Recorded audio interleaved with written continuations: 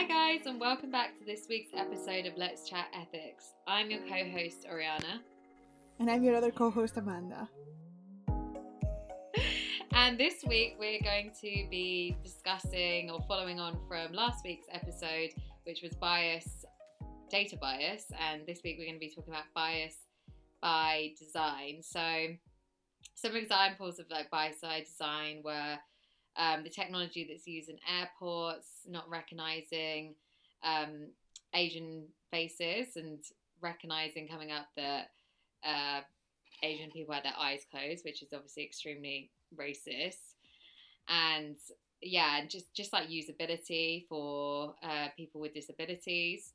And it's quite easy for people to be, or certain groups to be left out of the design process. So yeah, I think that's something that UX designers and user researchers have been trying to get better at, but we're seeing in many instances of life where things are designed for men or things are designed for white people and only recognizing white skin tones. So yeah, it's something that is clearly a massive issue, and we've recognized it now, but it's still obviously we're not at the space where we need to be in technology in terms of usability for all groups. So yeah, what are your thoughts on this by size design, Amanda? Yeah, I think this is a topic that's kind of close to my heart, really near and dear to me, because as I've talked about before, so my PhD, it is looking at abuse detection and mitigation in conversational agents, but I also look at that, basically I look at that as part of the design of conversational agents like Alexa and Siri, and you know, we have designed all these systems to have these female personas based on a stereotype that we have in our mind, right? So if you close your eyes right now and I tell you to picture a personal assistant, chances are you're picturing a woman in her like 20s, maybe early 30s, and she's probably quite maybe a bit passive, and these systems are definitely very passive and submissive. So that was kind of one of the things that I looked at in my research early on, was when they were being abused, for example, what kind of responses were they using. And I think this is definitely part of bias by design, of this idea that we have that personal assistants are women and women are subservient and should be always nice and pleasing. I mean, I remember that at some point Alexa, if you insulted her, would say things like, "Oh, I'm very sorry, you can leave feedback on Amazon.com." And I get that that's coming out of an assumption that people are frustrated, and so they, Alexa has done something wrong and hasn't understood. But ultimately the message there is that it's okay that you insulted me. I mean, can you imagine if you call customer service and you start calling them horrible names, that they would apologize to you? That's to me, it's quite shocking. And I worked as a receptionist a few years ago at a doctor's office, and I did get a little bit of abuse once from someone, and everybody there would have told me, just hang up the phone and stop talking to them. And that's kind of what we expect that a human would do, kind of assert themselves. So the fact that we're designing these things is to be so passive and just accepting of any kind of abuse and sexual advances, because they also often were kind of flirtatious back. So I think, was it Siri or Google, if you asked, "What are you wearing?" it would say, like, "In the cloud, no one knows what you're wearing," which is extremely suggestive. So that's one of the aspects of kind of bias by design that certainly pop out to me. I also we talked a few episodes ago about the book and the network, the Design Justice Network, and they're trying to tackle this kind of bias by design, I guess. So that's really interesting. I think especially for me, the gender issue comes into it because of my research is sort of the first point of contact that I had with this. But having been reading the book and all of that, you start to see all the ways in which our world is horribly biased by design and designed for men. There's another book. Oh my god, what is it called? Invisible Women. Yes, this book, Invisible Women, is also about how the world was designed for men, and it talks about things like the airbag and the safety systems in cars that are designed for the average man, basically, and so women tend to die in car accidents much more and have more serious injuries because women tend to be physically smaller than men. So it's, I could get quite scary. Like, yeah.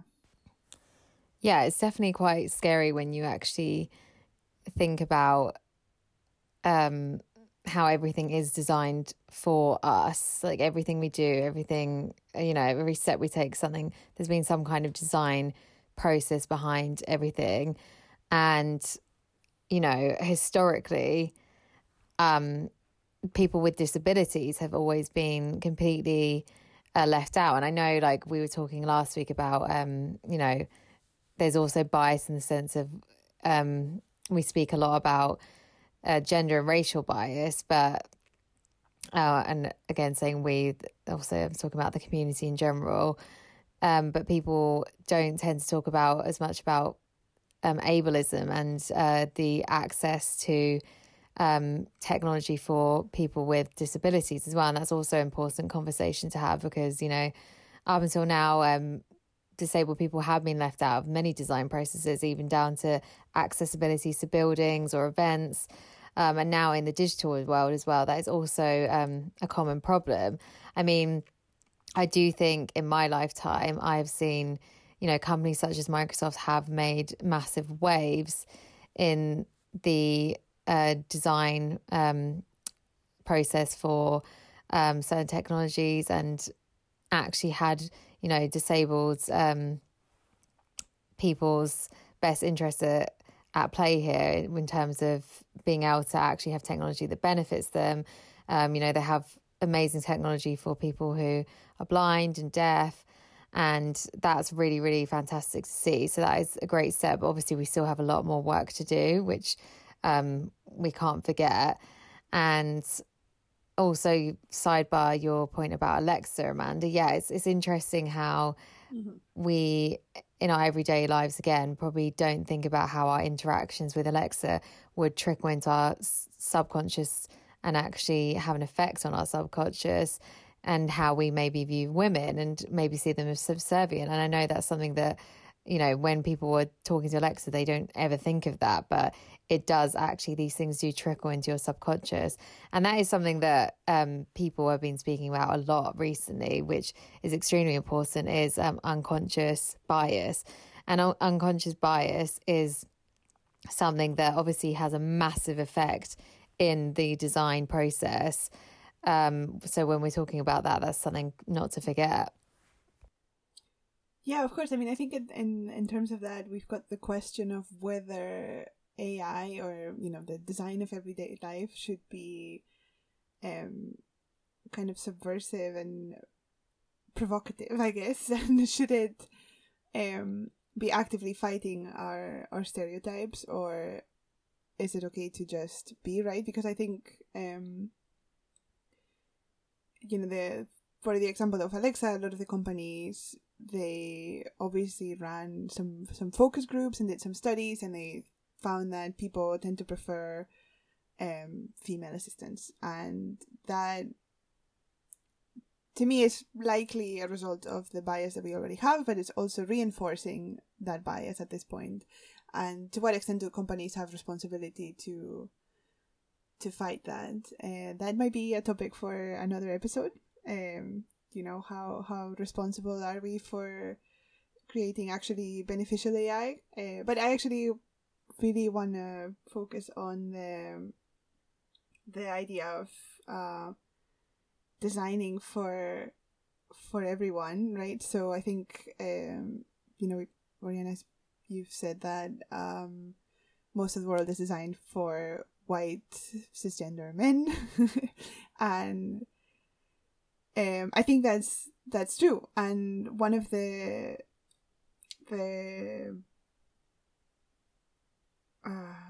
what's the word I'm looking for?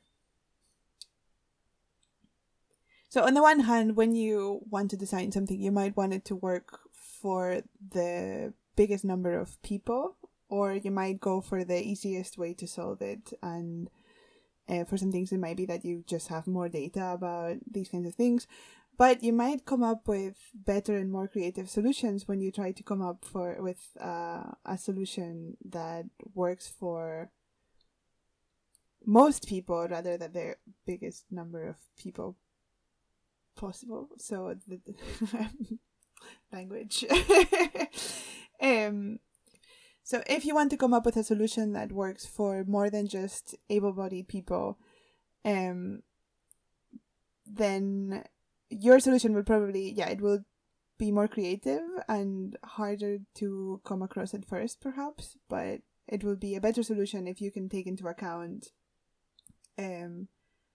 everybody rather than just in this case I'm using the example of able-bodied people, but also, for example, in the case where you need to consider both male and female or the entire spectrum, right? So remember in the Design Justice book where the author talks about the airport scanners that are designed for either male or female, and it doesn't take into account anybody in between. So, and specifically actually cisgender male or female, sorry, just to clarify. So, yeah, I think when you're talking about the Design Justice book, I remember when you mentioned that honestly was something I actually until that point hadn't even considered about the airport scanners. Obviously only favouring cisgendered people, and that's something that obviously I haven't had to think about because I've navigated in some kind of privilege. And these are the things I get. This is the problem. The point I'm getting to, I guess, is that most of the people in design rooms historically have had some kind of privilege. So to this point, there hasn't been many people who had disabilities in the room being able to voice, actually, no, that wouldn't work for someone like me because of X, Y, and Z. So they put out the product and then it doesn't work for this person. And yeah, like you said, there's obviously, even to disabilities, there's so many nuances within disabilities and so many different disabilities. And I think a lot of times companies probably haven't bothered to put in the funding or effort because they just have thought, we'll go for the majority of able-bodied people and that's that, and that's how it's going to be. And I know it's something that people are trying to make differences with now, but it's obviously still not where it needs to be, and there definitely needs to be more, I guess we speak about it all the time, but more diversity in these rooms. And even not just with I know everyone's saying diversity within the design teams, but also when you're doing that, the user research and for usabilities, and they're doing these different focus groups, making sure they're actually diverse, and yeah, diverse on all levels, like we've said before, like culturally, like obviously like racially, like class, gender, like disability. I feel like there's so many like sex, everything needs to be in those focus groups as well, because otherwise we're going to keep like missing the mark on really like important pieces of technology, and in any type of design, actually, even outside of technology. But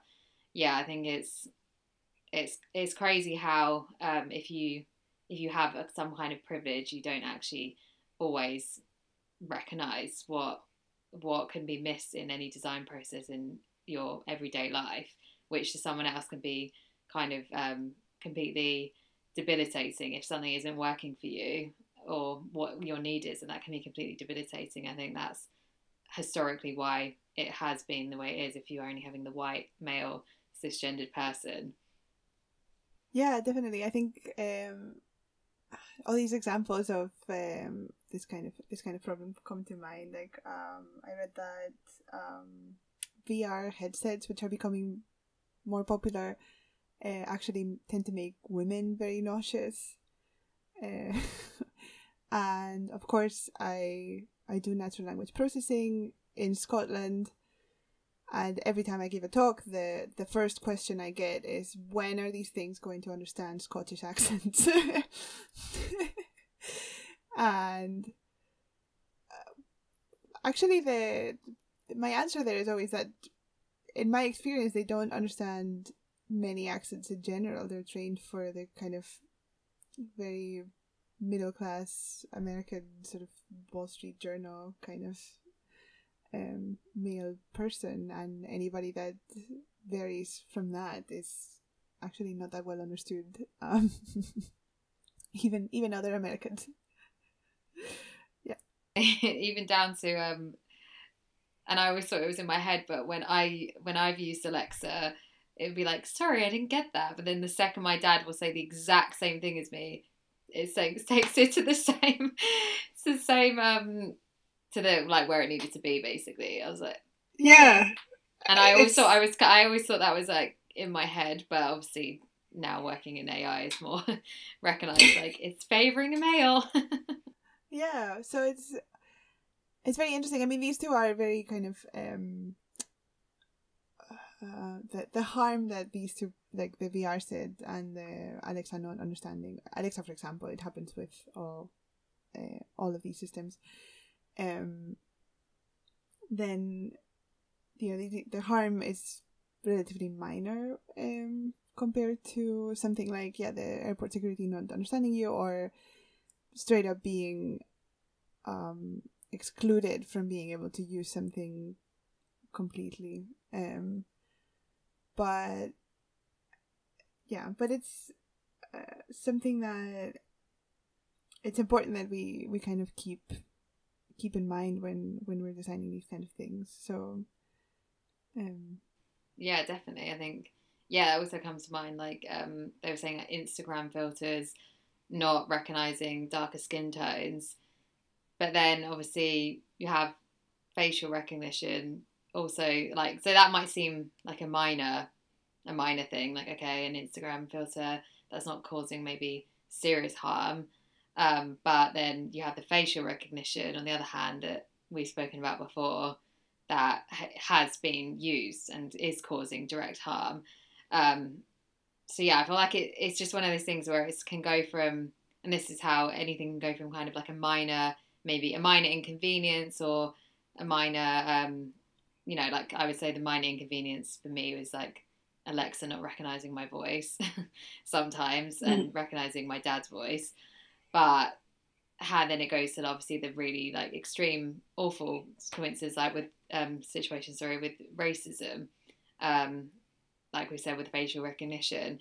And actually, I think I wanted to, because I know we kind of briefly mentioned at the end of last week about classism, and we briefly got into before we left about the A-level results in the UK, and that's obviously, I would say, an example of a bit of I would say like bias by design as well, because it's you're choosing to use data that's only going to be positively impacting people from a certain like upper class, and that kind of like you mentioned last week, that's classism isn't really spoken about actually as much in terms of bias. And actually, I was on a panel in the summer, and the woman on the panel, who was Iveta Sampson, she basically literally said just that. We were talking about diversity in terms of having black people in the room when talking about facial recognition and HR systems. And what she said was basically that no one was really speaking about was how is a black man from the south side of Chicago who's maybe come from a working class background, meant to relate to a black man who has come from an upper class background and grown up in like suburbia in the United States, and then has gone to Harvard, for example. And she was saying that just because of, she was like, we always speak about skin color, but we're still not speaking about, okay, they skin color in common, but the class is going to ultimately make whoever, which one of them was ever in the room, have a different output to give. So that was something that I thought was a really, really interesting and good point, and it made me realize then we don't really talk about class as much because there's a lot of nuances within that, and like she said, both of them are going to have completely different experiences to give when they're in whatever team they're working, whether that's in the design or any process or in tech. So that's also something to consider when people talk about, I guess, diversity, because diversity can sometimes be thinking if you have like certain people in the room, it's all going to solve every problem, but actually there's many like nuances to it. Yeah, and I think class, like we were saying last week, it's something that's often left out of the discussions about bias. And I wonder, I think I said that already last week, that to some extent I think it's probably that in the US it's kind of taboo to talk about class. You've got this idea that there is no class system in the US, and maybe there is no class system that has been created from the aristocracy and all of that, like we might have in Europe, but it's completely insane to suggest that there is no class system in the US when the US has one of the highest rates of inequality, especially in the developed world, for sure. So how can you suggest there is no class system and just completely leave it out of the conversation? Because even when we go thinking outside of just Europe and the States, even outside, I guess, of the Western narrative, class systems do exist in pretty much every continent, actually, and most countries have some form of a class system.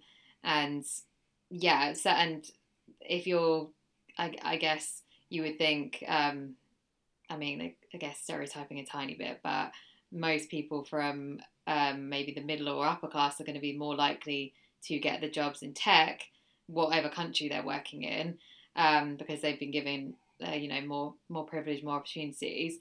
So their voice is going to be the only voice heard. So whatever country you're going by, really, you're going to have a lot of the working class maybe left out of the conversations, and then what their needs for certain tech is going to be eradicated, and then look what happened with the algorithm at the A-levels results. I think that was kind of the cherry on top of multiple scandals for 2020 for the UK anyway. I still would love to hear the reasoning behind including the postcode as one of the predictors, because and I personally just don't understand the logic. The logic for me was, where was anyone's sensible brain when they thought, I know, we'll have an algorithm choose and predict your grade, an algorithm off your postcode, and not your teachers who have been teaching you for the past however many years, who have had daily interactions with you, who've sat with you throughout X, Y, and Z. You're going to choose an algorithm to predict. To me, that was the cherry on top of things that the UK have done this year, that I was like, what? Where was the logic? You know what we were talking about last week, about this idea that AI is neutral, and I think they were probably like, oh, your teachers, they know you so well, they'll want you to get into the university that you want, and so they'll lie and say that, yeah, you're totally going to get the grades for that university, and so they were like, let's remove that entirely from the equation and instead give you predictive values by your postcode. It's much more neutral. I know, it's so neutral, and I think this is exactly what we spoke about last week. I think people and everyone needs to get on board with the idea that AI is not neutral, and it's never going to be neutral, because AI didn't just kind of fly here from a magic land.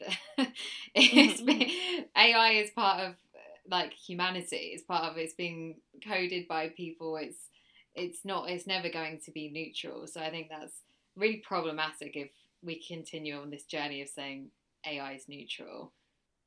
Yeah, and wasn't the solution to that in the end was you could pay an exorbitant amount to actually go and take your tests by yourself? I think you had to pay like £200 per subject or something like that. Yeah, it was at first it was that. Yeah, and then rightfully so, I'm really happy all the students really went out and protested, and then they went off I think they went off their teachers' predicted grades anyway in the end. So all of that for nothing. I just think that was whoever was behind that. I know they, the company, the two senior people resigned, but in terms of government as well, people should have had a bit more perception to what was going on, because that was ridiculous. Yeah, and it's surprising in the UK, where I feel like the discussion around class is not so taboo. Like, I think it's very much acknowledged that there is this, so I'm shocked that nobody in the UK thought, hey guys, maybe we should double check this first. I do think the problem here is though that people kind of want this class system. I know we spoke about that briefly, how people don't really want the class system to not be here anymore. So it's much more like people are very proud to be from working class. People are very proud to be from the class they're kind of born into a lot of the time, and it's almost kind of like something that people carry with them throughout life. I've just noticed that way more after, because my mum's American, my dad's British, and then spending a lot of time in America and living in America is a lot different. People there they would be offended if you said working class, really, or they kind of see everyone as being able to get to where they've got to get through the American dream, I guess, that ideology. Whereas here, I think it's everyone carries throughout their life this idea of what class they're in. So, it's interesting, and that's obviously now seeped into technology as well. Yeah, and I think it's kind of more obvious in the UK. Like, I think in the UK you can hear somebody speak, and just from their accent you get an idea, for example, whereas I find in other countries it's not so much the case. Like, I grew up in Spain, and I think there's I would say just as much language variety in terms of accents and etc., but just hearing that somebody sounds like they're from a particular place doesn't necessarily tell you